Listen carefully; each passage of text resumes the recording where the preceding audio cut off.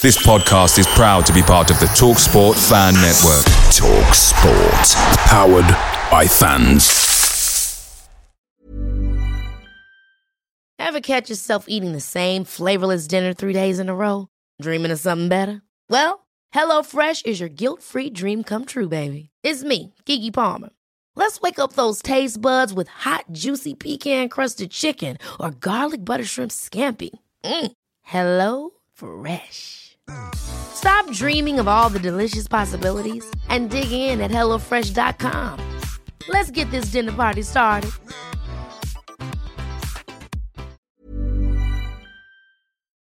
The TalkSport Fan Network is proudly supported by McDelivery, bringing you the food you love. McDelivery brings a top-tier lineup of food right to your door. No matter the result, you'll always be winning with McDelivery. So, the only thing left to say is, you in? Order now on the McDonald's app, and you can also get reward points delivered too. So that ordering today means some tasty rewards for tomorrow. Only via app at participating restaurants. 18 plus. Rewards registration required. Points only on menu items. Delivery fee and terms apply. See mcdonalds.com.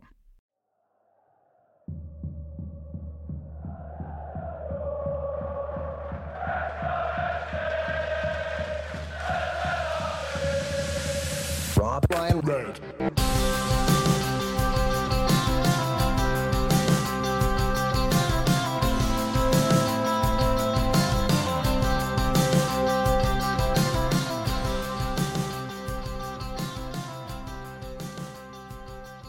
Croeso, hello, welcome back to Rob Ryan Red. Welcome back to the Football League. 15 years we have waited for this. The big season preview, a new campaign, but the same dream for Wrexham. The champions of the National League, can they be the champions of League Two as well? I'm Rich Fay, I'm back, I say, for my holidays from the pre-season tour with Man City. Nath, you've been holding the fort this summer. How are you feeling? For me, it feels like the new season has sort of crept up upon us. I wasn't really ready for this. And yeah, it's here now. It's here. All the time for talking will be over come Saturday. Yes, it's all the expectation, all the kind of favourites tags, everyone out to get Wrexham, all the fume that will come with playing Wrexham. You know, we're going to get all of that, and it's good. It's good to have it back. You know, I was lucky enough to be there on the pre-season tour, and that was fun, but that felt like still almost attached to the end of last season. It felt like the closing of that chapter, really. You know, a lot of people still talking about season 1 of the documentary.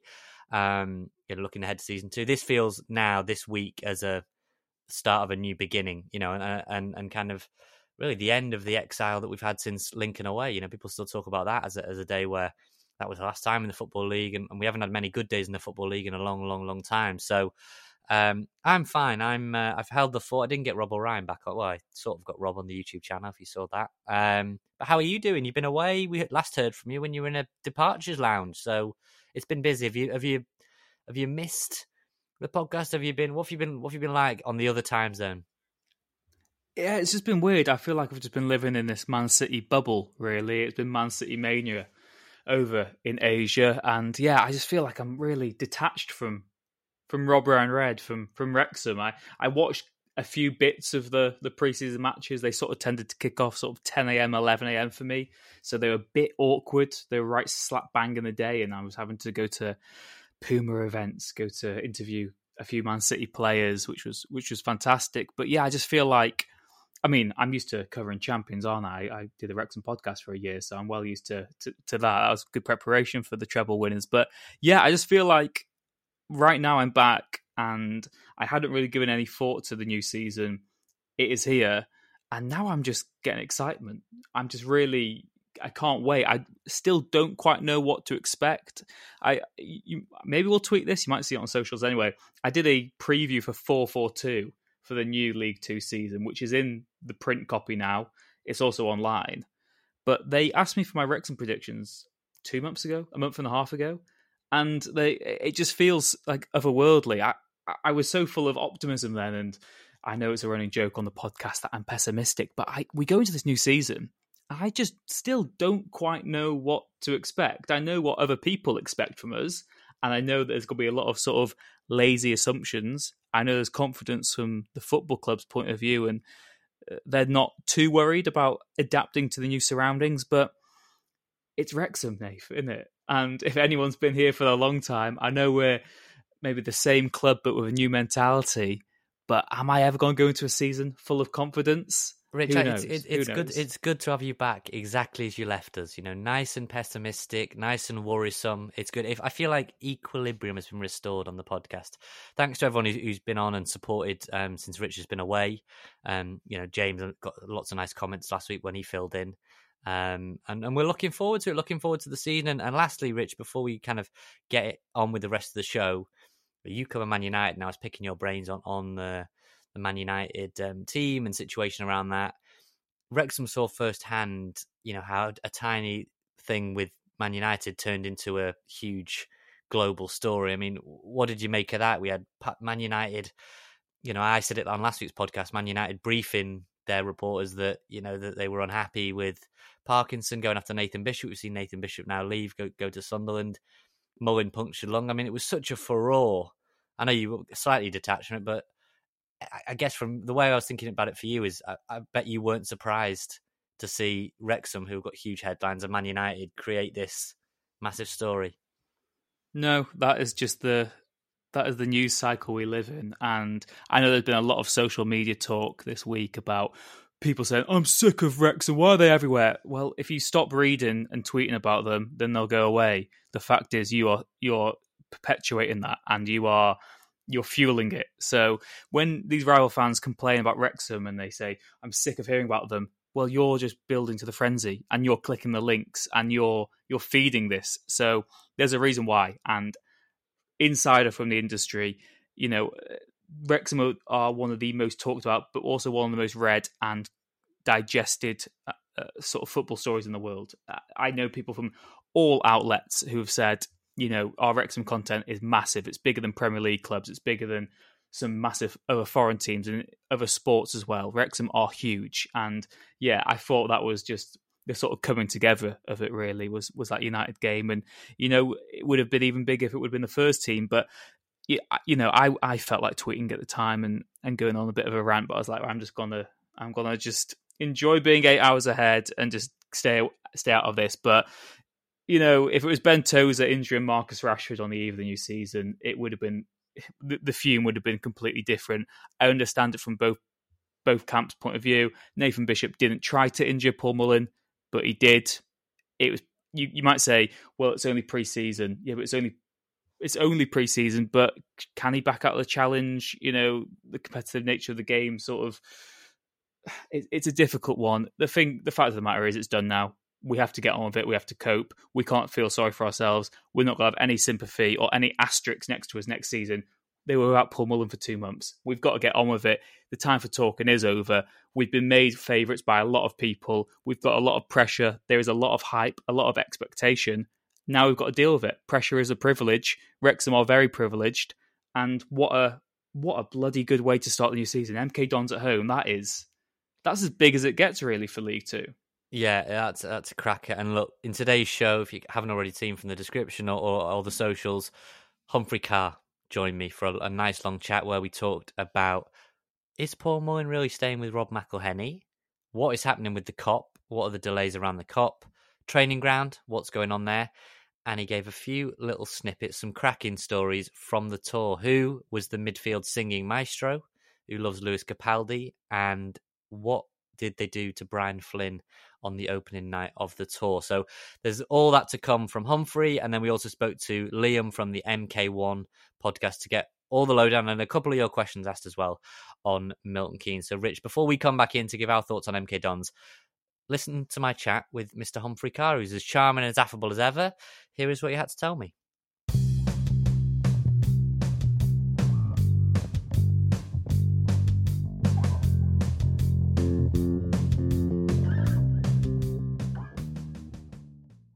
Humphrey Carr back on the show. It's been a while. I did see Humphrey very recently. If you watched the YouTube vlogs when I was away, kind of peeping in the background in the fan zone, or I can't really peeping. Is he's a much taller man than I am.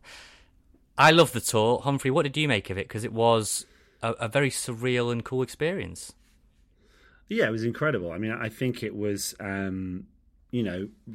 far as we're concerned, pretty much an unqualified success. Obviously, Miles's injury is not ideal, but I think that you could do that just as easily in Nantwich as you can in San Diego. So yeah, I mean it was a tremendous way for us to kind of reward all the US fans that have been so supportive of the club over the last couple of years by giving them an opportunity to come and see the team. And I met people that had driven 16 hours, things like that, to try and get to games, which is wild. That's Dover away and back a couple of times over, and that's just going one way. So.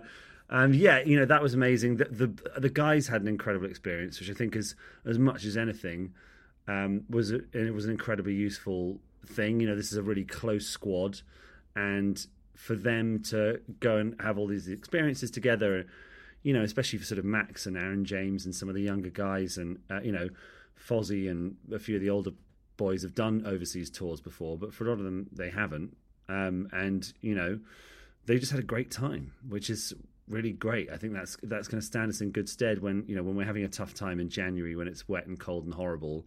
The experiences they've had together here now will bring them a bit closer, including a 2-hour delay. I mean that's going to get you ready for wind and rain and Andy Cannon pouring water down Elliot Lee's. But that was crazy. I know you weren't at that Philadelphia game, but you must have been watching it.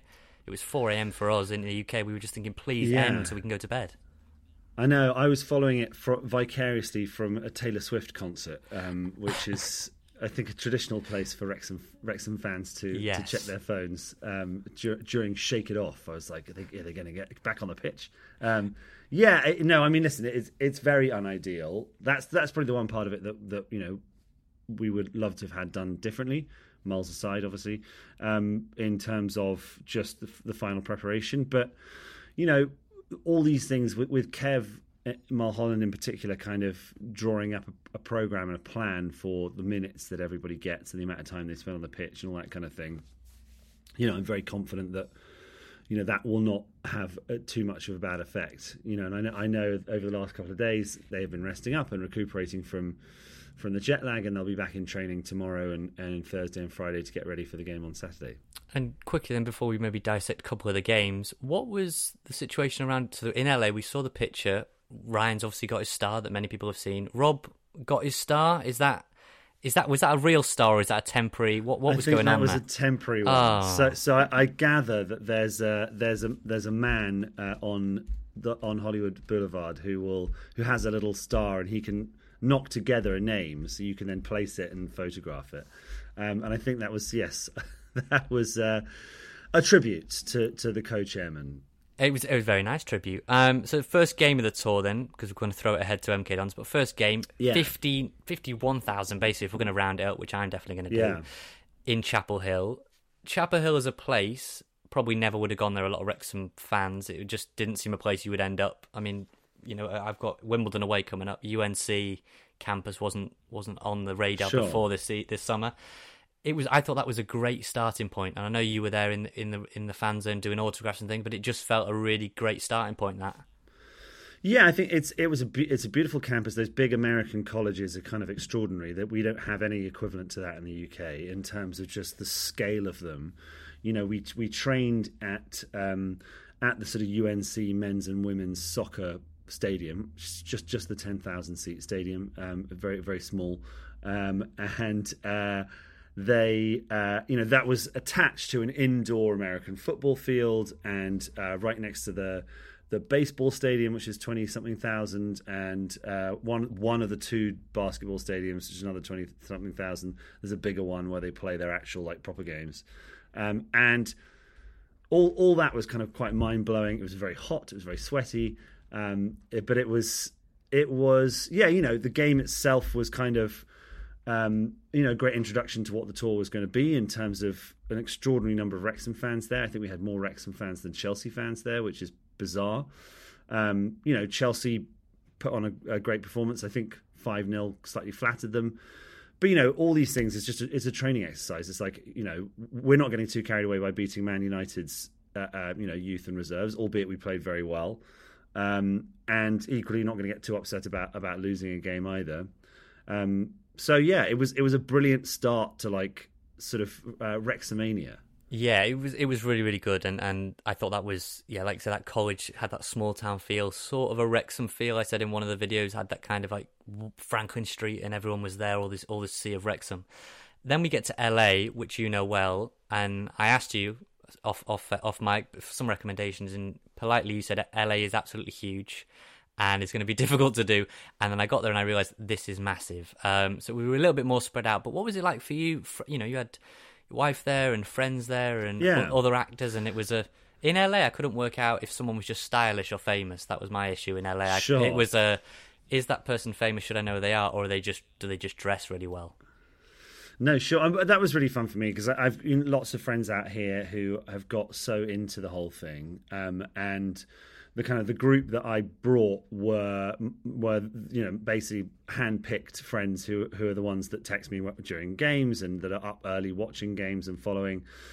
So that was really cool. And yes, LA is massive. It was brilliant to have all the boys here and to have them go and visit various different landmarks. It felt quite surreal seeing them, as you say, on the Hollywood Boulevard and going to Beverly Hills and all these different bits and pieces. I mean, it's so big that really it's difficult to you can't even there are bus tours and stuff here, but everything's so spread out that it's hard for people to get a sense of how everything fits together. So, as you said, I think as I said to you said, can you recommend things? I said, well, I don't. Where are you staying? Because I might give you a bar that's an hour and a half drive away. I was like, I'm in LA, and you were like, that's not helpful as much as you think it is. That's not helping. It's sort of the equivalent of when people from over here are like, oh, I'm coming to Wales, so maybe I'll come to Wrexham, and you're like, where? And they're like, the Gower Peninsula, and you're like, that's quite far away. You're going to struggle to get there. With that much ease. One of the subplots that's come out of the tour, mainly because I think we were one of the first to share that picture of the meal that the team had before they flew out, and we were thinking, is that Brian Flynn in the background, or is that just a sort of a very nice, polite-looking old man? And then we sort of did realise it was Brian Flynn, and then it got announced that he's an ambassador for the tour. What can you tell us about how Flynn he was on the tour, and is there a role for him to keep him involved? He's obviously such a fountain of knowledge. Yeah. Well, he was brilliant. I mean, first of all, the role as ambassador is partly for sort of the fan zones and for we had to do presentations with Manchester United, and when we're giving them a gift, they're giving us a gift. Their gift came in much fancier boxes than our gift. Much to Rob's chagrin, so we need to get good boxes. So like, all right, well, we'll get there eventually. We need to win a few Champions Leagues first before we get fancy embossed boxes for our gifts. And Brian knows everybody. So as and when we were meeting with Chelsea or with Manchester United, there's always someone there who he's worked with, played with, done, because of course, he worked at Everton and all over the place over the years, Burnley, he's got lots and lots of connections. And so, he was as much there to sort of show us how it was done on the kind of diplomatic role as anything else. But also he's brilliant with all the players because his speed, he remembers everybody's name instantaneously, like I've noticed. He has that really great quality of just, the set. It goes in as soon as he's in. I introduced him to lots of my friends. He absolutely remembered everybody's names. He's got an incredible fount of hilarious and bizarre stories from his time in football, and the players just loved having him around because he's done it. And they really respect that. This is a guy with 66 Wales caps, and we had a little presentation on the first night in North Carolina. We had a little night where there was a presentation about this is North Carolina, this is what it is, this is where you are, this is the university, these are the things you understand. And then Phil had Kyle and George, our analysts, knock up a kind of scouting video on Brian, which was great fun, just showing some of his goals and things like that. And he came out and he was just being very funny about, he's one of only 2 Welshmen to ever score against Brazil, and he scored a header against Brazil. So there's a lot of jokes about how a man of his stature could rise like a salmon and score a header against the greatest football team of all time. And yeah, it was great fun. He was a brilliant addition. In terms of going forward, I think, he still lives in Burnley. he'll always be welcome at the club. I don't think he's, to be honest, looking for a more complicated and ongoing role. But, I think he's a brilliant addition to the mix this summer, and so I hope we'll see lots more of him. Yes, fingers crossed. I loved some of the little bits we saw on the Triple A's and everything of the staff shootout. I thought was great. I mean, Phil, obviously, Ben had to say Phil's penalty purely for the bragging rights. And like you say, that story there about Brian, we just want to see more of that. We love hearing stories like that we don't get to see. And I guess, I think I saw you walking through the airport when I was going on a flight to LA. You guys were going to Denver and then LA. On that early morning, that was very early after the game. Very early. And yes, I waved it. I thought I waved at you, and you looked sort of you looked slightly zombie-like. You just looked at me with a sort of face of pure pain. I was thinking, like, I feel like I looked at him and he didn't. I feel like I just saw right through you. I think we were both operating on like a 30-second delay. Yes, yeah. So I think you saw me and waved, and I didn't see you, and then I waved at you, and by that stage, you were already lost as well. I was already probably fuming then. So you were chatting to some of the players. Did you? I know you know a lot of these players. We haven't changed a lot. We'll get on to maybe the squad a little bit. But what came out of the tour for me was the elevation of players like a Ryan Barnett, like a Sam Dolby. Did you get to sort of elevate your relationships with them off the pitch in terms of just getting to know them a little bit better away from, the grind of just week-to-week training and games and all that sort of thing? Well, yeah, it was nice. I mean, I'm always trying to strike that balance of not being too much of a fan, because I sort of love. I'm only, as I said a few times to you, I'm only a short time out of just being a football fan, and so getting to spend time with everybody is fun. It's always quite fun. It's exciting to I'm friends with footballers. But I think it was, as I said earlier, the great thing about this trip in a way was the capacity that we had for just bringing everybody together, getting to do lots of things, getting the activities they did together. You'd see these little combinations of people that I don't always necessarily sort of put together, like who's going off like to Venice Beach. It's Jacob Mendy, Sam Dolby, Ryan Barnett, and sort of Callum McFadden are all getting a taxi to go down to Venice Beach to have a look at all the sort of skateboarders down there and people playing basketball. And you're like, well, that's a combination that I don't know necessarily. Lots you get a lot of. One thing that's, I think, incredible about a squad is there's no cliques. There's no like, these guys sit on this table, these guys sit on this table. There's people who are particularly close and very good friends, but they do seem remarkably collectively on good terms, but what you do have is you have the cars, right? You have so and so picks up, Billy Waters picks up Ben Tozer and whoever it is on the way into training, or you have the Manchester crew. There's like Andy Cannon, Rob Langton, whoever it is. They all drive in together. But the nice thing about the tour is you don't need to do that. You don't need to do the cars. So you're all together and you're all having a good time. I had in Chapel Hill, my room in the hotel was opposite Rob Langton and Andy Cannon, and I will go on record and say that they do a lot of singing. Oh, in the really? shower. In the shower and out of it, you can hear it. Yes, yeah. Lewis Capaldi. Lewis Capaldi. I was going to say, are they rocking the Taylor Swift as well? Lewis Capaldi. There you go. Yeah. Could you tell which one was better? Yeah. Could you tell who it was, or could you just hear sort of? I could hear Andy very, very loudly at one stage, but they were doing.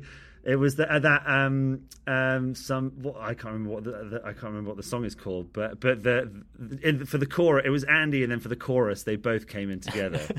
Incredible. Unsurprisingly, they can't hit the high notes. I'm not surprised. I guess one of the other final points on the tour for me was, I got to spend a lot of time. I just went as a fan. I wasn't there in a media capacity or a podcast, and so I just went as a fan, was in with the fans, and I think the big frustration was, and I know that. Again, you'll probably say this was out of the club's hands, nothing we could have done, but I felt a little bit that I was there in all these jerseys, and a lot of these fans haven't been able to get the jerseys. Is there a sense that the club could have made a hell of a lot of money if you'd have just had thousands more shirts to take over there, which I know is not what the club have got, but it would have been... Is that something to look at down the line, if either US distribution or something like that? I think we're always looking to improve. I mean, the challenge this year is, and I think this has been well covered. We ordered what we would describe as an absolute ton of shirts, and we sold them all in 2 days. So we're still playing catch up in terms of, we had a conversation collectively whenever it was. Well, it would have been sort of October last year, because that's the lead-in time for the creation of the shirts. And we were like, we've seen the documentaries come out now. It seems pretty popular. This is what we sold last year. This is what we've done. And, we were like, right, well, 35,000 seems like a good estimate for how many we'd shift. That's more than most championship clubs. That's probably, not far off some bottom end Premier League clubs in terms of sales. So yeah, I mean, the answer is next time we're going to order a lot more shirts, and we'll try and get them. I mean, I think a US distribution hub is going to be pretty key. And yeah, we're working on all those plans now, because like I say, it's usually in advance of next season we start thinking about it all in earnest. In kind of October is when we have to lock things up in. On a scale of 1 to 10, how giddy was Rob to get that black kit finally? I think a 9. I will say. I mean, you've got to leave room for winning titles or anything like that. But I think a 9 is pretty close. Yes, I hand delivered them to him myself, and he was very excited. Nice, and we need to clear this up. I think with a lot. Rob's been in the headlines a lot. Rob McElhenney's house. What is it like? Where is Paul Mullin staying? Not quite what's happened there, is it? I think people have been misconstrued. I think Rob said in an interview he's going to stay with us, and people took that as he's going to stay literally in Rob and Caitlin's house, and that offer was on the table. But I think Paul was, just basically understandably wanted to use this time to kind of have a bit of basically. Here's the thing: I wouldn't want to stay in my boss's house for 10 days, 2 weeks, and I think that he, was very grateful for the offer, and I'm sure he's going to see lots of Rob while he's in LA. But I think was basically just wanted a bit of space to himself, really, where he could concentrate on his recovery and R&R and all that kind of thing, rest and relaxation, rather than Rob and Ryan. This often gets confused now. So yeah, he's here. He's in LA, and I think he's got some friends out here with him from back home that have come to kind of keep him from being lonely and keep an eye on him and help him out. And hopefully his recovery, by the end of this week or start of next week, he'll be able to come home. Oh, nice. That's a positive. That's a positive update, because Brian Flynn dropped the bombshell on somebody in the fan zone: 4 broken ribs and a punctured lung. And I said last week, I've never known so many Google searches in Wrexham for how long does it take to recover from a punctured lung. Of course. Well, we all become a thoracic surgery expert briefly. And Google is terrible because it just gives you the worst case scenario. So it's like, you will never breathe again. Your lung is gone. And one American texted me and said he was in I think in Philadelphia they had like a tunnel pass or a tunnel club or some kind of. And so one of them was offering up their lung to. I'm not sure it's the same as a kidney though. I don't know if you can just offer your lungs up to. I don't think you can just swap them. I don't think that's how it works. But very nice gesture nonetheless.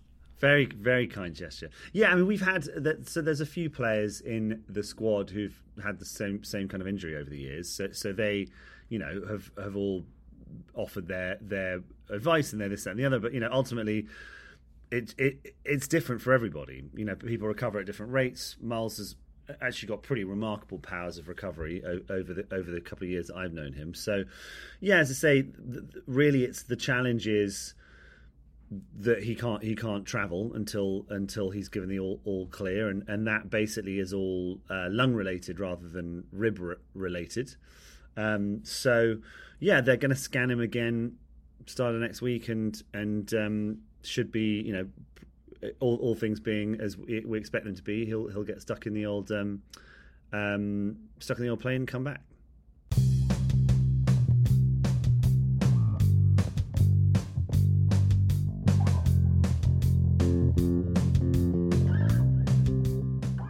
And the COP redevelopment, then that's another issue of just what's going on. A lot of Chinese whispers of, has it started? Has it not? When's the floodlight coming down?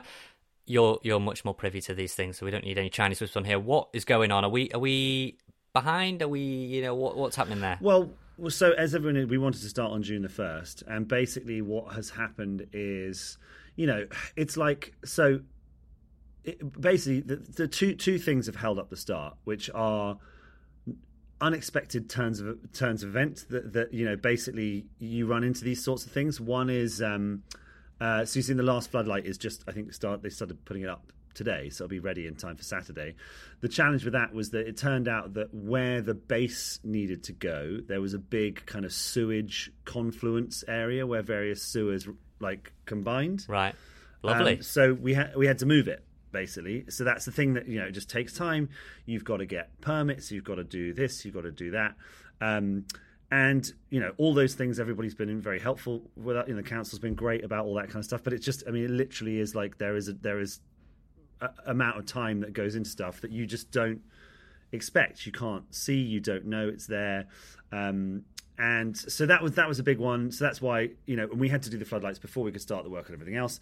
We also had a electrical substation that supplies the flats over the other side that needed to be moved, or does need to be moved.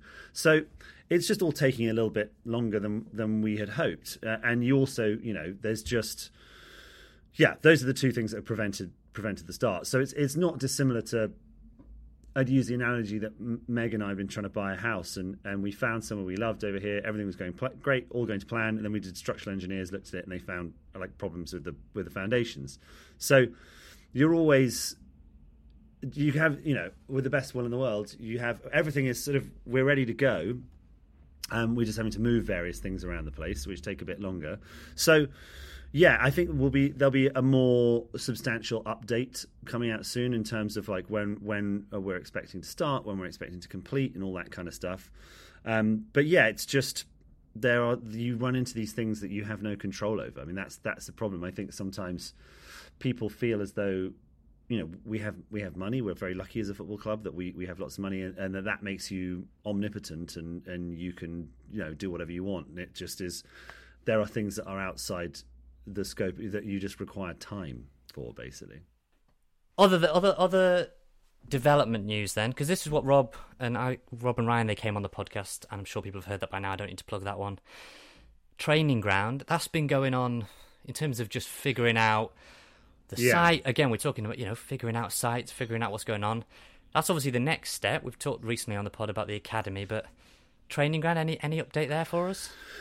Essentially, training ground, I think, has suffered a little bit from the COP slippage. So because a lot of time and energy has had to go into that, and I think, I feel like I said this to people.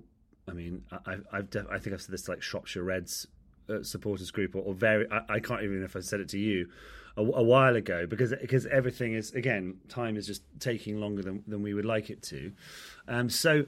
Yeah, we think there's a site we like the look of. There's lots of things to like about it. It's just getting all our ducks in a row, really. It's one area where we are, it's an unideal situation, because we are occasionally at Colliers.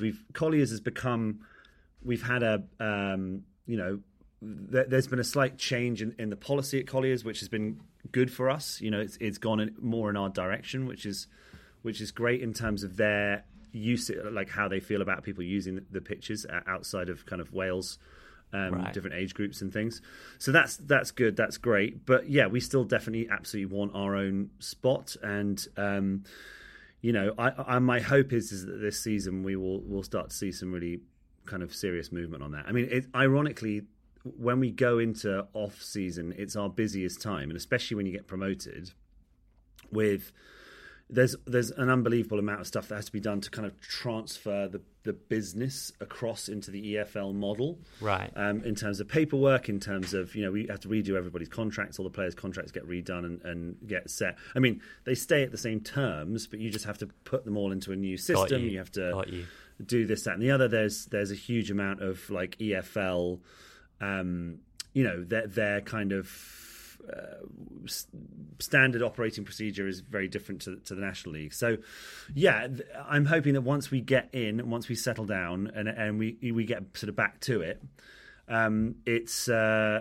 it will be a lot easier. It's funny for us. The off season is always the period at which there's no football. Everyone gets bored and restless and angry. And we get shouted at a lot more than we do during the season.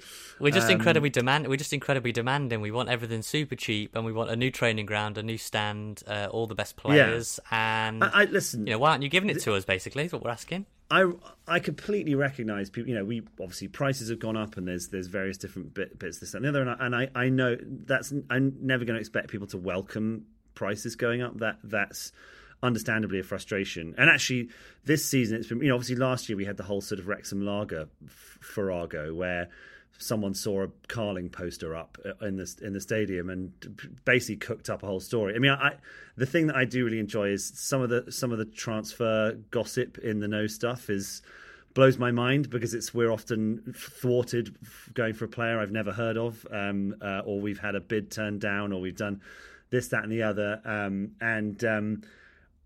I would say basically until a player is in the building, no one ever has an idea. I often see someone as like, okay, it's nailed on when someone has seen one of the guys, in the car park or shaking hands with Fleur or doing whatever it is. Then that's pretty accurate. But a lot of the other stuff is, I don't know where it comes from. You're all pretty good. You've kind of sewn up all the holes. There's not many leaks come out of the club, which is pretty good. Only three or four people know what's going on until they are in the building. At which point it's like, right, we now need to tell people. Are you one of those 3 or 4 people? Are you in that kind of like inner sanctum? Are you? Wow, that must feel amazing. That must feel immense power that you have there. Huge power. Well, yeah, I mean, listen, it's purely because, with all of these things, I'm on the board. So when it comes to a case of like this, we need to sanction a signing, we need to do this, we need to do that, then that will come to me then. And I also will talk to Phil. Phil loves to canvass opinion, and my opinion is worth absolutely nothing, but bless him, he will ask me my opinion on players, and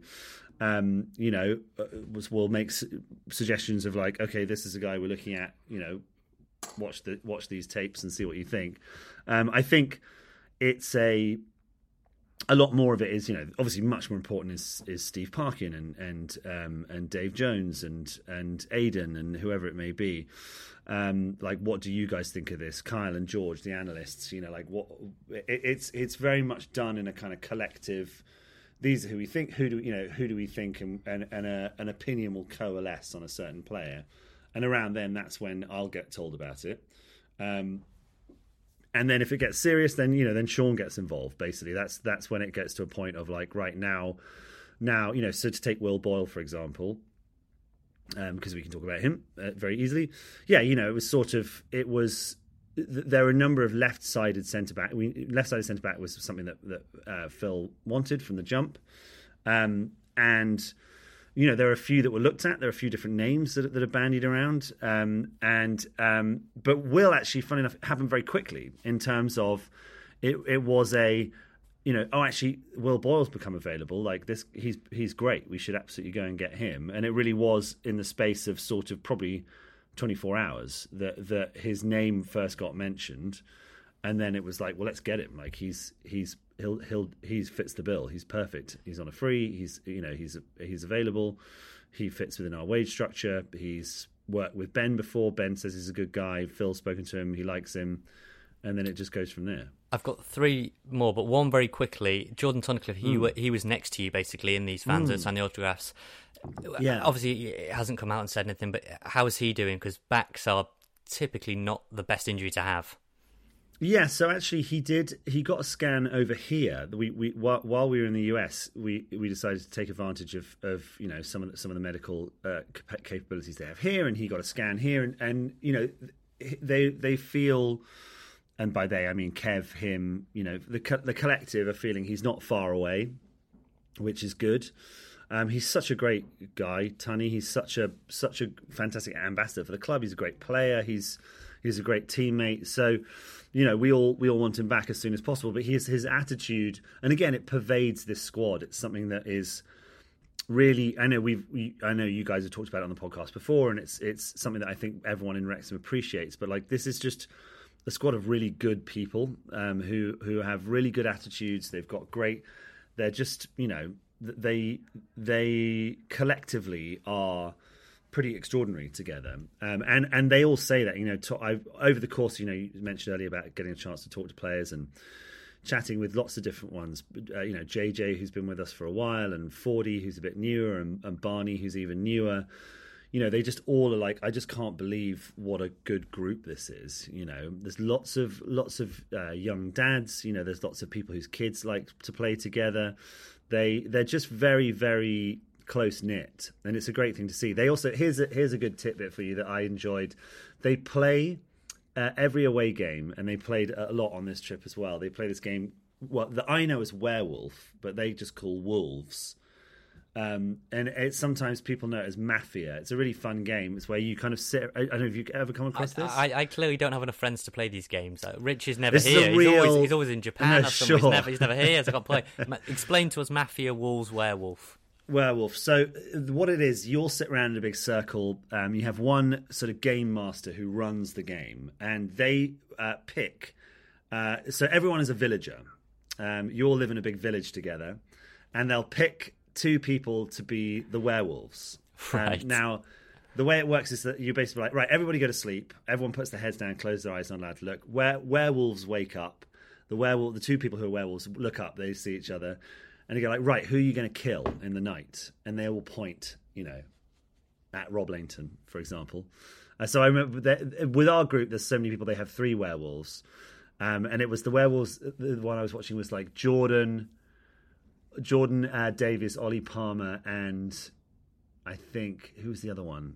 Andy Cannon? I can't remember. Anyway, so yeah, it's like werewolves wake up. They all wake up. They'll point to someone that they want to kill, and then right, werewolves go back to sleep. Everybody wake up. This person, Max Cleworth, is dead, and Max is like out of the game, basically. Then everybody else debates. It's like, have you seen that show? What's it called? Traitors. Yes, have you seen that? The I've thing seen with that. Davina McCall. Right. It's that. Okay, right. It's basically right. that game. That would have been a much easier explanation. That would have been. I mean, I'm a big fan that they could. Most of these players you see with top level players put headphones on, play FIFA, go to sleep, whatever. And yet Wrexham's lads are preparing for a 111-point season, record points, playing Werewolf. Big fan of playing Werewolf. Yeah. But it's a huge bonding experience. I mean, basically everybody was playing it, and Colin and Amy and Gemma from the media team were playing as well, and like coaching staff and medical staff. Like everybody's, there's no delineation where it's like, sorry, this is the first team, and they get treated differently, and you guys are only on the media team, or you guys are only this, or you guys are only that. It's a great collective atmosphere, which I love. So we've got one squad question, one documentary question, and one MK Dons question. The squad one, I mean, great. You'll no doubt you'll just agree with me when I say this, but we won't get into it. But to clear up, I've seen a lot of things on Twitter about, Luke Young came home and he'll be leaving.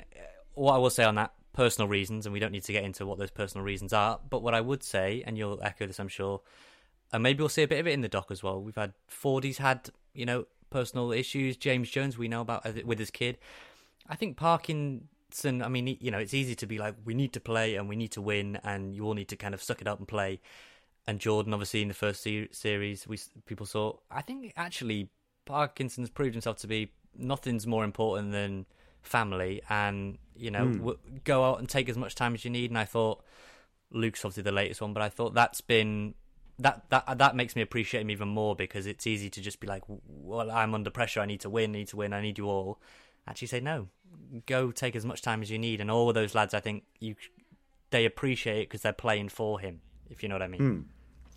Yeah, absolutely. I mean, it's as you say, obviously the old adage of football's a matter of life and death is much more important than that, all that kind of thing. I mean, it is and it isn't. I mean, ultimately, and it's also a very well-worn football cliche. It's like, something this puts things in perspective. For all of us, winning games for Wrexham is incredibly important, and right. Seeing this football club thrive and all that kind of thing is massively important. But the thing that I've really learnt over the last couple of years of being on the other side of the rope is just it's a lot of human beings. It's lots of people who can have they can have a bad day, they can have difficult things happen to them. Obviously Ben very unexpectedly lost his dad very recently, which is terribly sad, and I think his his response to that has been, to a certain extent, is like, right, I'm going to throw myself into my foot. I'm going to concentrate on work. Go and, it's a great way to just keep busy and keep away from that kind of thing. Other people need time. It's very easy for us to forget. It goes back to that thing of the sort of, I say sometimes people think because we have money we're omnipotent and we can do whatever. It's like the reality is life doesn't work like that. The challenges of real life will insert themselves again and again. And actually, I think that's the stuff that, when it comes to the documentary, that the human element of it is the bit that's interesting to me. I mean, I with the greatest of love to them in the world, I don't really care about the Rob and Ryan of it all, but maybe that's because I'm close to that and that seems familiar to me. But the much more compelling stuff is watching people, living their lives and having their challenges and overcoming those challenges. I think that's the thing that really is important in life. And I think Phil recognises that, and the squad respects that he recognises that it's not, he's not someone who's going to sacrifice the well-being of one of his players in order to get an extra 6 points a season. No, and I've seen plenty of managers higher up, who I don't need to name, who definitely would sacrifice in the short term to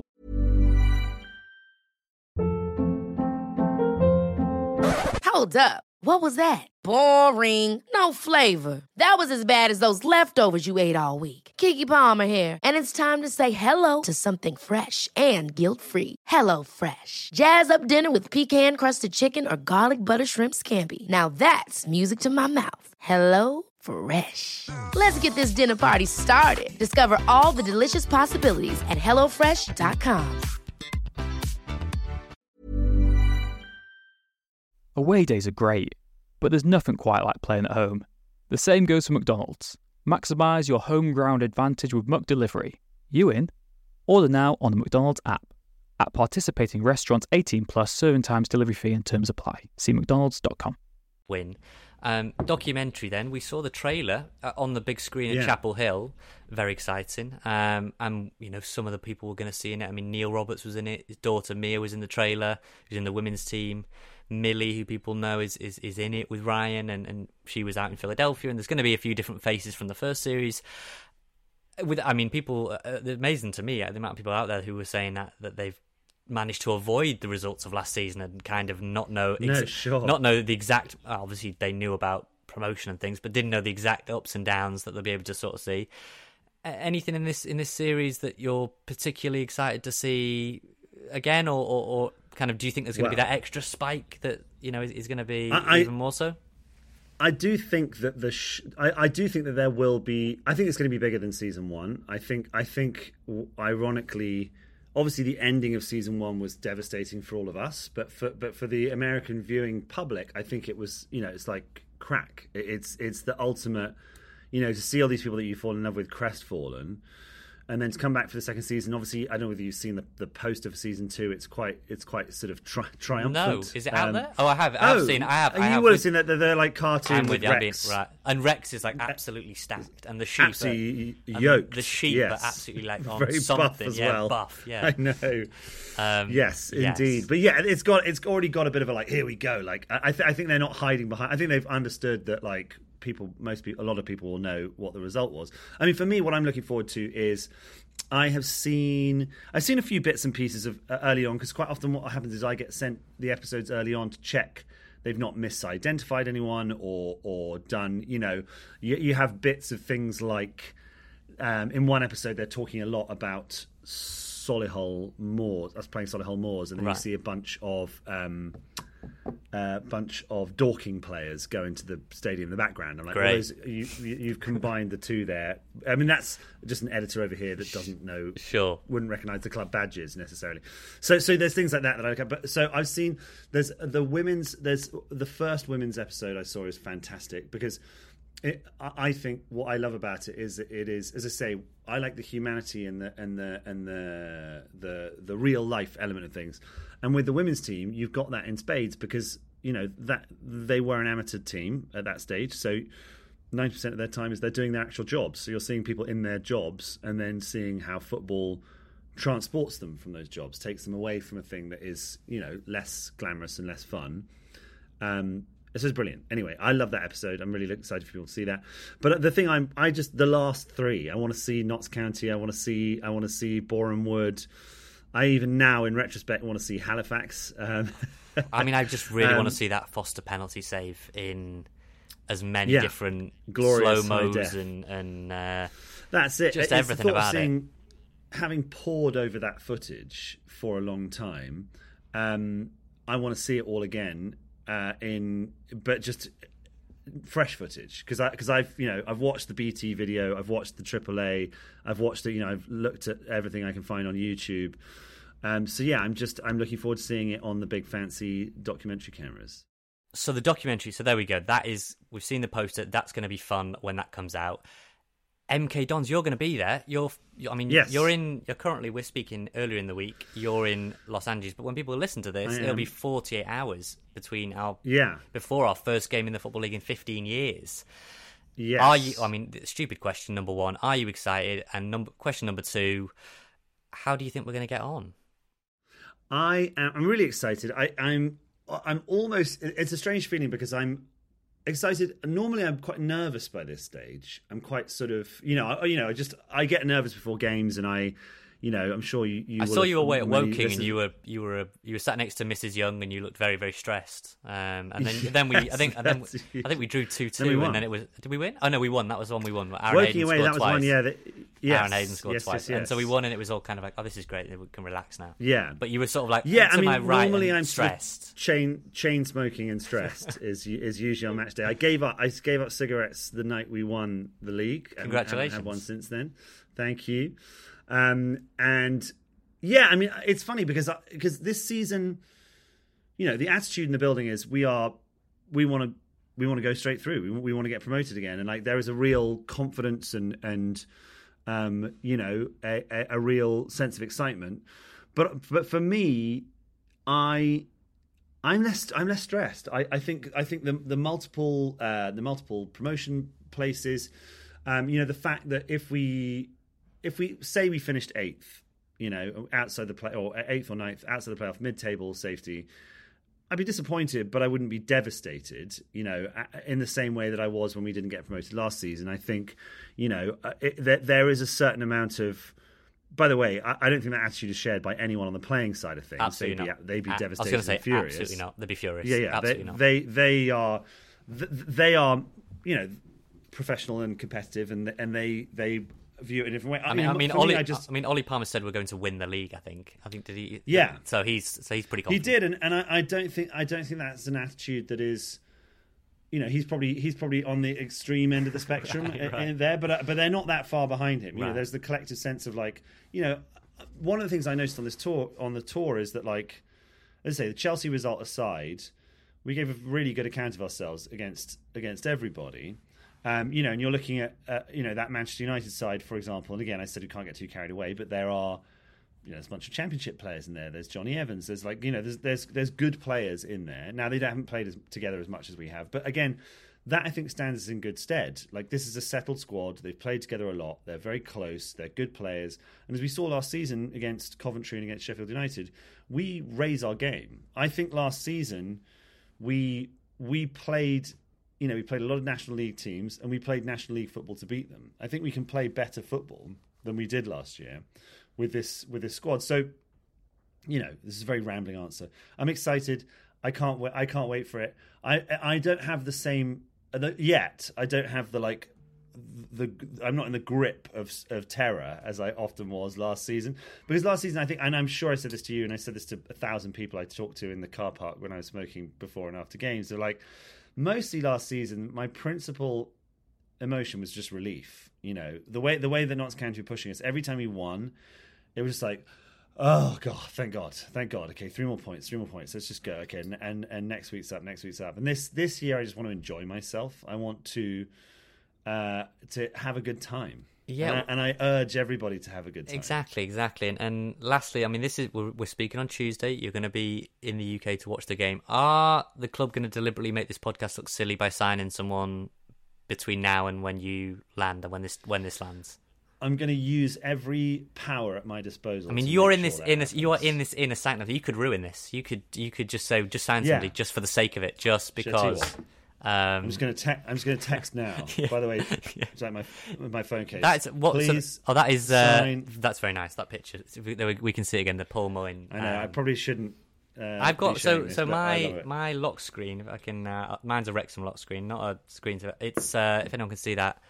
Paul and Ryan having a very big embrace, and I just like that picture, and I can't change it to anything else. I just like that picture.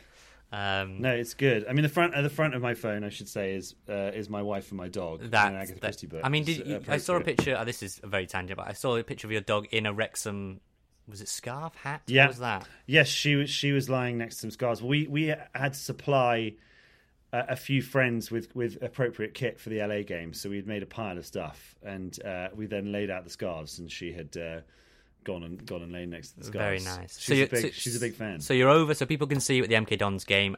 Are you sticking around for long? What other games are kind of on your radar at this point? I'm doing a very short stint this trip, so I'm only there Wednesday to Wednesday, so I'll be there for the first 2 games, and then I'm back again for a longer chunk in October, November. Nice. And then back here, and then back again at Christmas. And you know, I've worked out that over the course of the last 2 years, I average about 5 months a year in Wrexham. Does that get you many frequent flyer miles? Does that get you? I'm getting a lot of points on Virgin. I realized I went out to the US and I was like, oh, I have way more points than I ever had before for these multiple trips. Problem is that even, you know, I get like, I've got 40,000 points. And they're like, that's £60 off your next flight. Like, that is a drink on board. That is not as good cola. as I'd like it to be. Well, Humphrey, look, really appreciate your time. I mean, you're going to say a Wrexham win, as am I. Score predictions, because Rich isn't here, I would ask him. I'm going to go 2-0 to Wrexham. I like that prediction. I feel the same way. Nice. I think I think we are. Yeah, I think it's it's a great game to start with. It's a good way to sort of lock horns with a recently relegated League One team, and as I say, what I'm hoping we're going to see is that we are a settled side. And that we hit the ground running.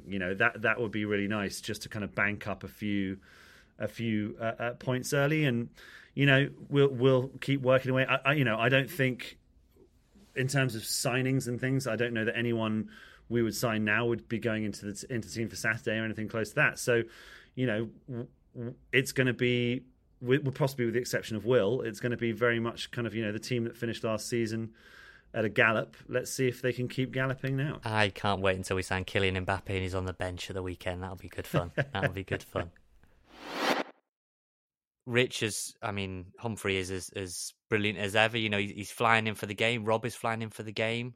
Ryan is expected to come up. Is he going to be there with Hugh Jackman? Lots of talk that he is. These actors and writers on strike at the minute, so they're not doing any work. They're just kind of on pause until things are settled. So it's going to be a great occasion. You'll be there back in your normal seat in the tech end. It'll be a raucous atmosphere. MK Dons has sold out their away end, and we'll get onto it with Liam shortly. There's maybe not so much hype around MK Dons at MK Dons, but it's still going to be a great game. Last time Graham Alexander came, it was that famous Boxing Day against Salford. Wrexham, was it 5-1 in the end of that day? There you go. Yeah, it was. Should have been 5-0 as well. Adam Rooney scored a nasty deflected effort right in the dying moments of that game. I'm still bitter about it, but I mean, that was one of my highlights of non-league, really, that Salford game on Boxing Day. And I'm just excited. This has to become the new normal, doesn't it, now that we have big away followings every week? There's the expectation.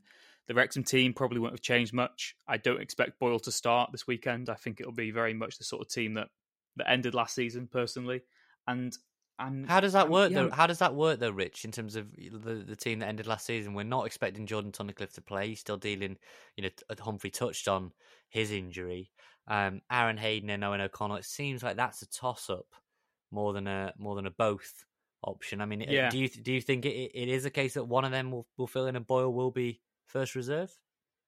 I just think that Parky's got this record of players having to slowly adapt and get to his methods before they're thrown into it. I mean, Boyle, as we had when we had Stephen Chicken on, that he's a fantastic player and he will no doubt, I think, make his way into the starting 11. But I do think that the start of the season, maybe you get a bit carried away by new signings and stuff, but I think Parky will maybe just stick with who he trusts, really. I mean, O'Connell deserves to be playing. He was exceptional last season. Tozer has to play.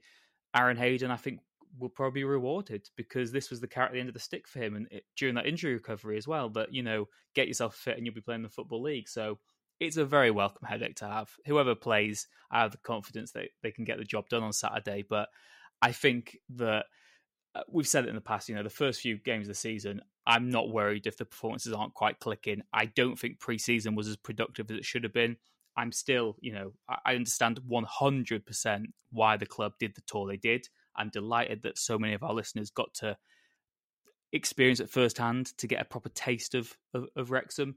But, I still think preparation was not ideal really ahead of the season. I'm not going to be too concerned if the result and the performance isn't there this weekend, but I do think it will be. I have the belief that it will be. And yeah, I think on in terms of Boyle, I wouldn't be surprised either way of his role this weekend, because I know that eventually he will be established in first team, but from the off, who knows? Interesting, because I'm going to say that I think Boyle will start in a back three with Owen O'Connell and Ben Tozer. The midfield will pick itself. I think we're both in agreement. It'll probably be Tom O'Connor, Andy Cann, and Elliot Lee. The wing backs, it's going to be Rob Ryan Reds again. We're going to sponsor Jacob Mendy again. We can reveal that on the podcast. Jacob Mendy down the left. It'll be Ryan Barnett down the right, be Foster in goal. The key question, Rich, then we'll get into our opposition analysis. The key question will be that front two. Final pre-season game, Parky went with, Lee and Dolby. Part of me worries that he'll do that again. And for me, Elliot Lee just has to play midfield. He's just... I can see why you'd go to him as an option as a striker, but for me, I'd rather have a target man and Waters. Even though I'm still not entirely sold on Billy Waters, just Rich, I've not seen enough of him. Rich, I think if you're Billy Waters and you don't get a start this weekend, it's obviously not the end of the world. But if Mullins out for, say, 5 games and you don't get to start any of those games, it's not the most glowing He'll report definitely cards. Start against Wigan. You think? Carabao Cup? It's not the Papa John's, Wigan. No, but I think even the Carabao, I think the Carabao will be sort of similar to like Coventry last season, where you play a bit of a changed team.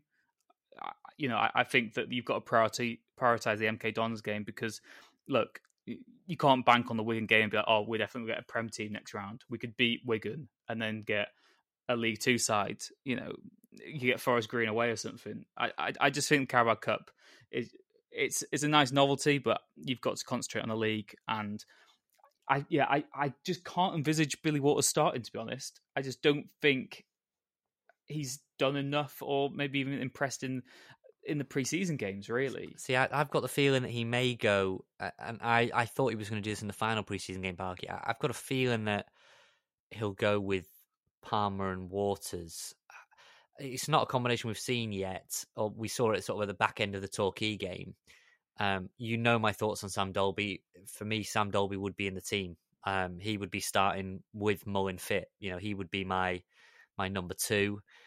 Just think Ollie Palmer. I posted it on the podcast a week or so ago that I also think there's a lot of merit to Ollie Palmer with Jordan Davis and Elliot Lee playing off him, but that's mixing it up a bit. That's mixing it up a bit too much on the opening day. But I don't know, Palmer. But like you said there, I think it depends on the target man you go for, really. And for me, I think while Mullen's not there, you've got to use Palmer. Yeah, just because of his experience, his nous. He knows the Football League well. He's not phased, and I know that Dolby is really sort of giving him the challenge that we all wanted to see.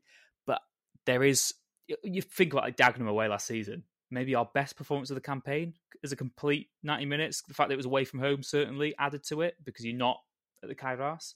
Ollie Palmer was maybe man of the match that night. That was cold that night.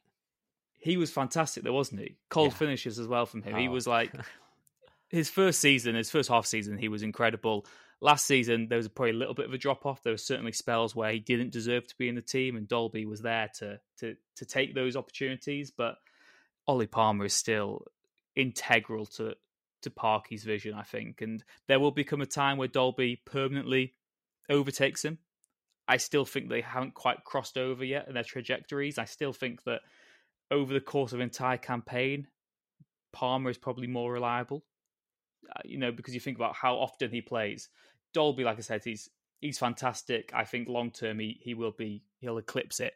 But right now, I still think Palmer, his off the ball work and the amount of hold up play does, and the dirty nitty gritty stuff, the dark arts. He does do a lot that I think he doesn't get the credit for, and I think especially while Mullen's away, there's no way that Palmer won't be integral, and I think he'll be the main man. And yeah, it's a chance for him to prove that, really. It is. And Rich, we're going to have to get into the opposition chat, but very quickly before we do a quick prediction as well. Bids on the table, says Parky. Bids on the table for 2 forwards. Now, he's given the impression that those are forwards that are key pieces at their football clubs. Now, so it doesn't. It's definitely not a free agent or such. It's a key player. Championship, League One. We don't know League Two. I mean, we don't know where they're coming from. We're recording this on the Wednesday. Who knows if there's another striker in come the weekend? I'd be a bit surprised. Humphrey would be a bit surprised. He said on the podcast, which maybe he's bluffing, maybe he's not. So going in, let's just say no one arrives, Rich, between now and the weekend. What's the prediction? How are you feeling? I'm feeling confident. I still am feeling confident, just because it's Wrexham. We'll be buoyant. I don't think it'll be a very high quality game, but this is a team who know how to grind out wins. It's the Kairos. It's going to be packed. There's going to be a real will to win. I think there'll be 1 goal in it. I'm going to go 2-1 Wrexham. I'm not expecting a footballing masterclass, but I am expecting a winning return to the Football League. But the caveat overall, as I said, is if it's not there, I'm also quite comfortable because it's a 46-game league season. And if we don't win on the opening day, I'm not going to be tweeting Parky out. This is a disgrace, sack the board. We need to sign new centre forward. Let's just accept that, it could be a slow start. I don't think it will be, but, I'm very relaxed and feeling confident. And I also think that, some of us maybe, not some of us, but some people need to maybe temper their expectations about Wrexham. There's so many other good teams. Put the respect on the other teams in the league as well, because I already know the headlines will be that if Wrexham for some reason didn't get promoted this season, we will have flopped, we will have underachieved, it will be a disgrace. But it's the external media and people just whacking money on Wrexham to get promoted that has made Wrexham such favourites to get promoted. Do you know what I mean?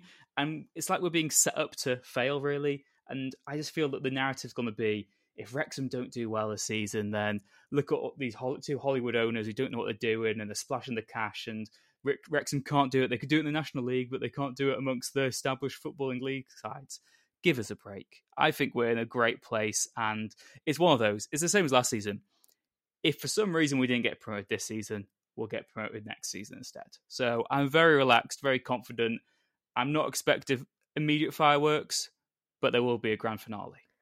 Isn't it great to have him back, ladies and gents? It's good, isn't it? It's just like I've got that sparring partner back again. But finally, then, so before we throw, we need to have our first on-air argument, don't we? We do. I feel like I'm disagreeing with you on Boyle and Palmer, so that's a strong start. But we need a full-on like Arsenal fan TV bust up, basically, and go viral for that. But what we'll say, if you're listening to this is out on Thursday. If you're listening as normal, thanks for all the support.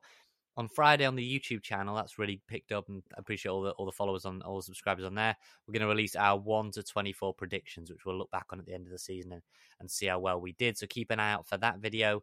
And also a quick shout out for Twitter. You can follow us on there, Rob Ryan Red. Thank you so much to we've gone over 35,000 now, which is way more, which is probably about 34,500 more than we thought we'd ever get.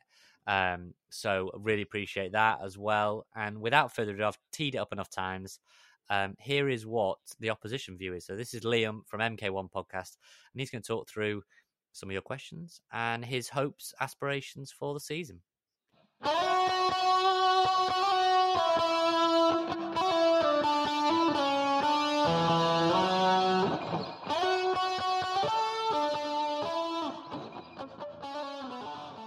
So we've had the Wrexham perspective from none other than director Humphrey Carr, who was as charming as ever. And we've also got another lovely, charming guest, but this time from, not Wrexham, from Milton Keynes, from the MK1 podcast. Go follow them, by the way, this season, if you want to keep in touch with. Because I get a few questions about, how can we follow these other teams? how do I keep up to date? If you want to follow MK Don's news, MK1, and Liam is here from the MK1 podcast. Liam, thanks for coming on. League Two, how are you feeling about it? I mean, you obviously were in League One last season. For any new fans, I mean, you suffered relegation, disaster. What went wrong there first before you get into maybe how you're feeling about League Two? Yeah, thanks for having us on, Nath. Where do we start? I mean, I think the obvious answer is recruitment. It seems to be whether you ask the players or any personnel in the club, it's always a different person. But I think the one thing that was consistent was the recruitment wasn't good enough. We certainly recruited players who were potentially a bit rolls of the dice, some gambles potentially, some younger lads who could step up but ultimately didn't, and it left us in a bit of a hole where we were having to force these players into positions where they're having to play games months and months ahead of their development, and ultimately, yeah, they just sunk rather than swam, and we really felt the pain of that. And obviously, coming off of a season where we always got promoted to the Championship, to be promoted down to League Two is pretty brutal. And I think a lot of people were a lot of people had a lot of faith in the personnel at the club. Obviously, Liam Sweeting, and some of the management also. And yeah, we were let down for sure. Obviously, some people have lost their jobs because of that, and I think rightly so in many cases. Liam Sweeting is still in the job, and I think he's learned a fair bit of credit from his time when the likes of Harry Darling, Scott Twine, etc., were recruited under his helm. And I think it's very much a prove-it season for everyone at the football club. Obviously, this summer is a massive one for us. I think there's been a clear profile in terms of the people we've recruited into the team and what we've needed in the team. I don't think that's been shy of that. I mean, some even more for sure. But I think overall, yeah, I think it was players. Also, the players are not faultless, of course they're not, but some of them were put into difficult situations to which they just couldn't really cope, and there wasn't the personnel there in the dressing room or outside the dressing room to really support them properly. Yeah, because that League One relegation battle at the end was kind of going right to the wire, and it was kind of confusing of who was going to survive, and Morecambe ended up coming down. They looked like they were falling apart. Cambridge just survived, didn't they, at the end? And like you say, from any sort of fans that are new to Wrexham or new to League Two, and it can be that drastic, almost going up to the Championship. Now you're in League Two. You've got a new manager in Graham Alexander, experienced campaigner. We'll all take the mick because last time he was at Wrexham, he got absolutely served on Boxing Day with Salford City. I'm sure he hopes it's not as bad as that, and we hope it is as bad as that. What did you make of that appointment? Because, talking about recruitment, that is a very sensible appointment at this level, and one that Gary Neville, if you remember, said that is one of the ones he regrets sacking at Salford. He said if he could go back, he wouldn't get rid of Graham Alexander, which I think speaks to kind of the level he's at.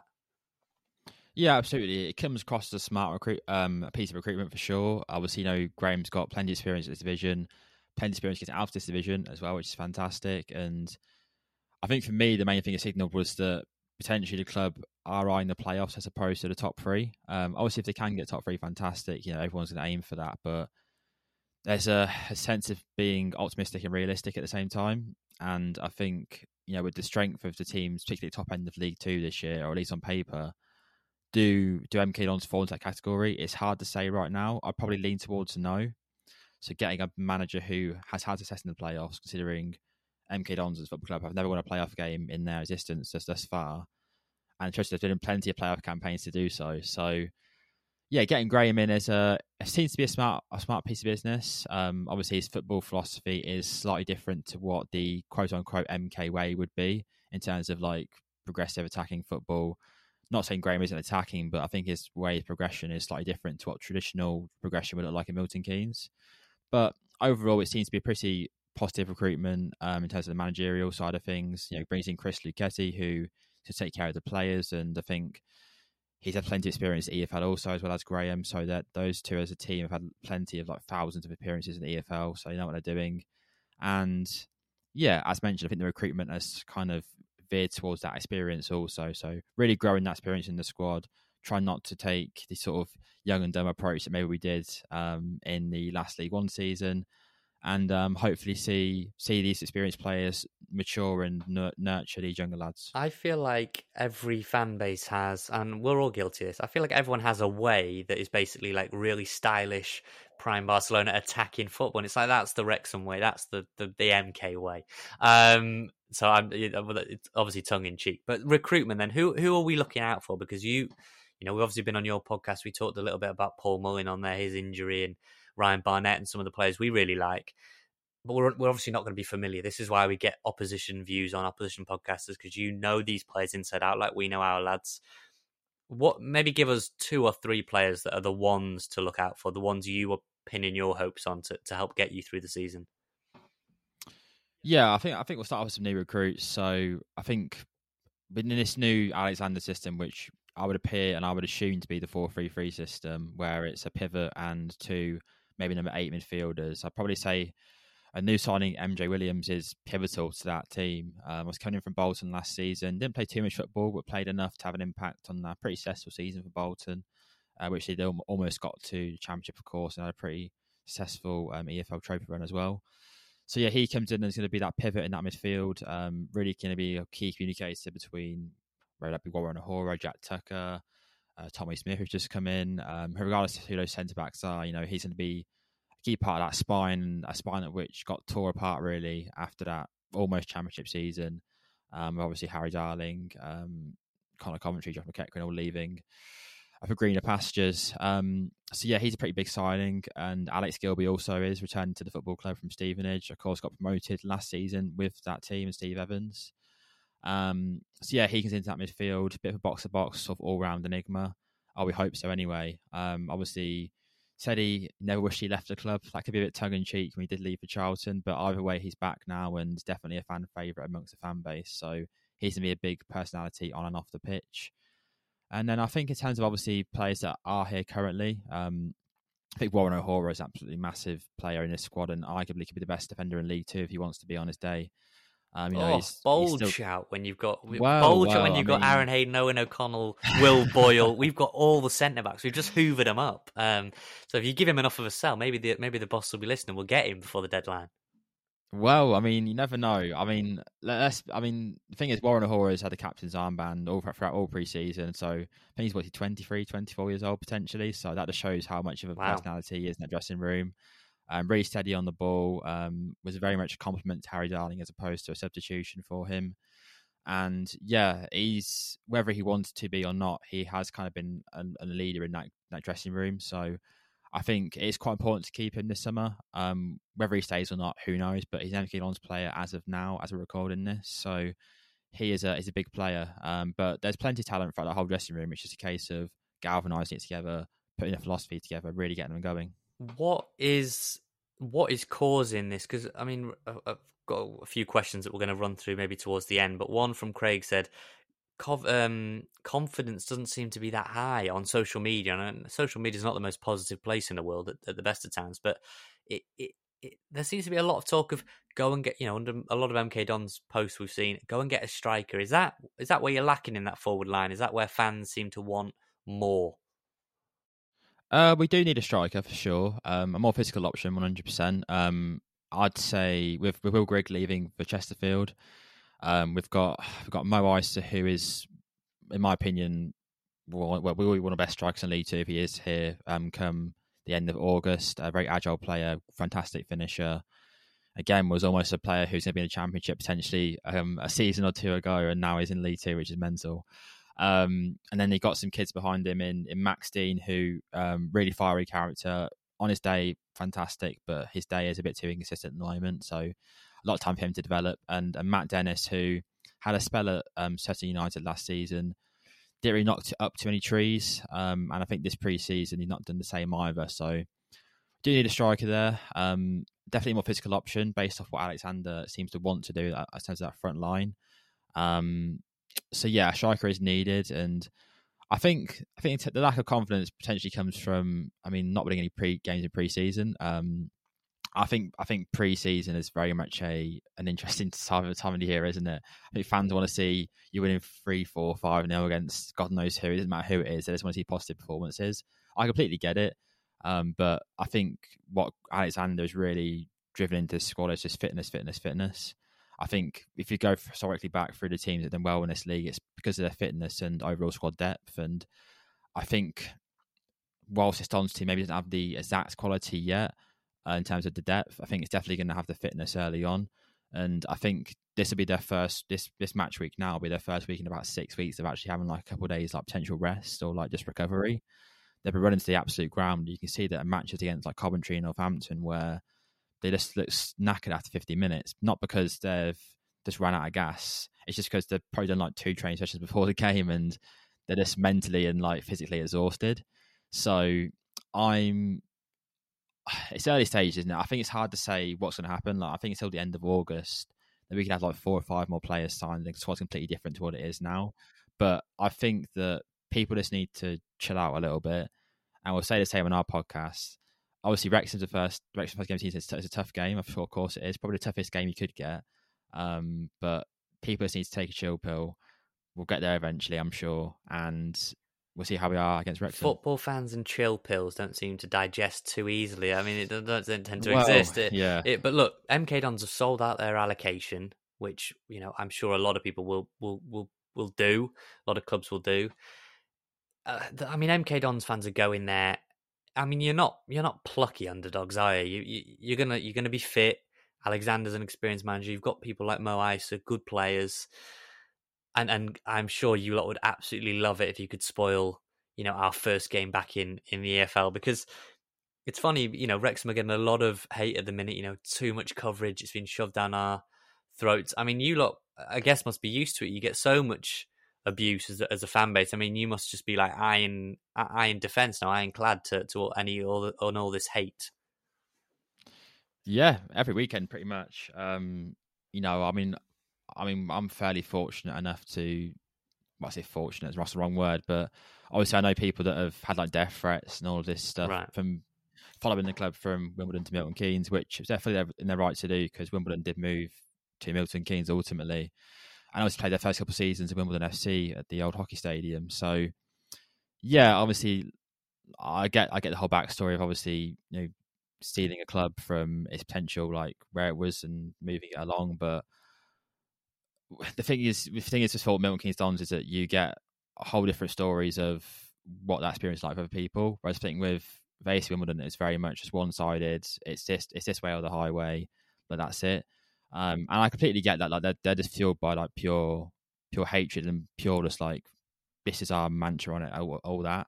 But I feel like with the MK Dons fan base in particular, particularly from like my group of fans, where I was like 6, 7 growing up in the area. I was supporting them in Northampton, and to be fair, like seeing the flashy new club, and it was quite attractive at the time. And I think to be fair, the chairman has sold quite a few dreams, and I think everyone will be fair to admit that. And now back in League Two, to which he said he would never return to League Two. But the potential is still there. Of course, it is. But I think it is running out, and I think you could tell with Winkelman, his time is running out also. So it's that next step of where do we go moving forward and all of that stuff. But yeah, like the whole Wimbledon thing is an interesting story. We don't talk too much about it because we're scared to offend people, to be honest. I think there's so many different stories on it. But I think overall, I think we're very respectful of everyone's opinions on it and we kind of move forward with it. And yeah, listen, people are not going to like us. That's ultimately, we've kind of accepted that and we just move forward, really. So we've answered a couple of ones. I'm going to go through a couple of questions and you can answer any and or none of them. So we'll see. You've answered some of them already. Simon, but genuine question. How do you feel about being known as a franchise, or do people not call you that? And we're 15 years out of the loop. We don't know if people do. Do people still call you that as a team? Oh yeah, 100%. Right. We embrace it, to be fair. Like, we like in my, if you go on Twitter bar, it's Franchise FC. Right. Like, it's what it is. Like, again, it's I think there's certain things you can embrace, there's other things you can't. And I think the whole franchise side of things is something that we've embraced our love of sheep, and I'm sure so. There you go. Someone else, Todd, put, do you feel, given the backstory and given as you touched on there about Wimbledon, do you feel that you've got a really unique fan base and it's kind of MK against the world when it comes to, because someone else has put to join someone put, do you feel you have an actual rivalry? Do you feel like you have, I know people will say Wimbledon, do you feel like you've got a genuine rivalry with other teams, or are you just a very unique situation? Yeah, to answer the first question, yeah, in some senses, I think I don't want to isolate the majority of the home fans, but I think the core away following of MK Dons fans do have that mentality. You know, we travel like ridiculous amounts of time trying to follow in this football club, probably mostly losing last season, and just literally getting barrels of God knows what. Not trying to get the violins out, but that's literally how it is. So yeah, you do kind of build that mentality, but no, I think the majority of lads that follow the club and lads and girls follow the club, I've known each other for like 10 plus years now, and it's really quite a tight fan base. It's a small one at times, but it is a tight fan base. So yeah, you do get that mentality sometimes. And this season in particular, like it's going to be, I think, even more because I think the club is still growing, the city's growing, things like that, and I think the fan base, obviously highlighting selling out Wrexham, it's not a massive allocation, but it's still selling out first day of the season is a really good thing. What was the second question? Sorry, I completely forgot what you said. What was I asking on the second question? So obviously we talked about. Let me just go back through them. So someone put, if you've got unique fan base, and then about rivalries. Do you you know? Because we look at, I mean, Tranmere, Crews nearby. You know, games when. Whereas you guys, obviously, you've got AFC Wimbledon, but do you feel like you've really got rivalries, or are you just kind of you are in a very unique situation where you're still forming them? Sort of as you go. Yeah, I mean, AFC Wimbledon will always be a rivalry. Of course, it will. You know, I'm sure we'll see him again. We'll see him again this season, and I'm sure it'll be a tasty encounter again. Yeah, I feel a bit forced for me. Obviously, Northampton, of course, geographically is a forced one. Wickham again is a bit of a forced one. Although the playoff games recently sort of sparked it up a little bit. Peterborough again is kind of one. But yeah, I think the only real true one is AFC Wimbledon. Yeah, and look, so I'm not going to try and trip you up anymore on that whole AFC Wimbledon. You come through unscathed, but looking at the weekend finally, then on the weekend, a mix of the two. How are you looking at the weekend, and how are you looking at League Two generally? Because you don't seem to be that fan that's come down and thinks you're immediately going to go back up. You know, there's a lot of good teams in League Two this season. You know, Notts County, Wrexham, Stockport, Gillingham are spending good money. Bradford, Mansfield are going to want to have a good go. Doncaster are going to want to have a good go. There'll be a lot of teams. Grimsby will be up there. So how are you? I mean, you said top 7. That's probably what the club are looking at. But are you kind of? Do you feel like the sort of pressure's off MK Dons a little bit in the sense that you're not going to be the biggest fish maybe in there? There's a lot of pressure on Wrexham to perform. MK Dons sort of could go a little bit under the radar. Potentially, I think the pressure's there internally for sure. I think obviously a lot of people have. Well, I've got their jobs on the line, really, to try and get this club back to League One football where, you know, I mean, with that stadium, it's the minimum it should be at, really. But I think externally, between the fans, we're not really expecting that much. I mean, maybe I'm speaking for a certain portion of the fan base here, but like, I mean, I've seen the squads and the squads we've got come up against this season, and I don't think ours is better than the likes of yours, Stockport's, Counties, even the likes of Gillingham's, really. So unless of course we recruit heavily in the next sort of 3 to 4 weeks. So yeah, I mean it'll be hard to say until we see the team on the pitch. I mean, from what we've seen so far, it's been interesting, and I think I've been a bit more optimistic compared to other people in the fan base in terms of how we're going to perform and how I think Saturday's game could be a bit closer than people potentially think. Yeah, it's a tough league this year. I think any one of like 10 teams could get into that top 7 places. So some teams have disappointed. Could it be one of them? Potentially. So, Rich, finally, then let's sign us out of this podcast. The nice big bumper. I got banned for that word, didn't I? Somebody listened to it. I wasn't allowed to use the word bumper, but I'm going to say it this time. It's a big old podcast.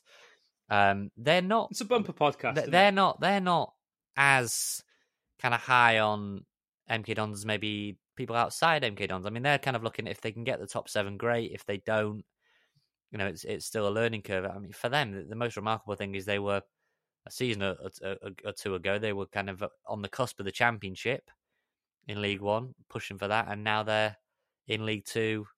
You know, a place that their owner never said they'd be again. So I don't know. I think for them, they're kind of thinking Wrexham away is a really, really tough game, but is it going to be good? You know, them coming back from America, and are they going to catch us a little bit cold? I think I'm going to disagree with you. I think it could be a really good game. I think it could be a real cracking game. It's going to be 2 high energy sides. I would like to see James Jones in there at some stage of the game. I think his energy will be massively useful. And Yeah, I'm really looking forward to it. I just can't wait. There's nothing like the season opening day. You're full of expectation. Well, Every team thinks they can win the league. It's just amazing. I haven't done thorough research here, but by my calculations, MK Dons last won a match in March when they beat Morecambe 1-0. They didn't win any of their last 8 games of the season, and from what I've seen, they lost all 5 pre-season friendlies they played, including a 5-1 home defeat to Coventry, and they also lost 3-1 to... okay, check this out. So the teams they lost to in pre-season,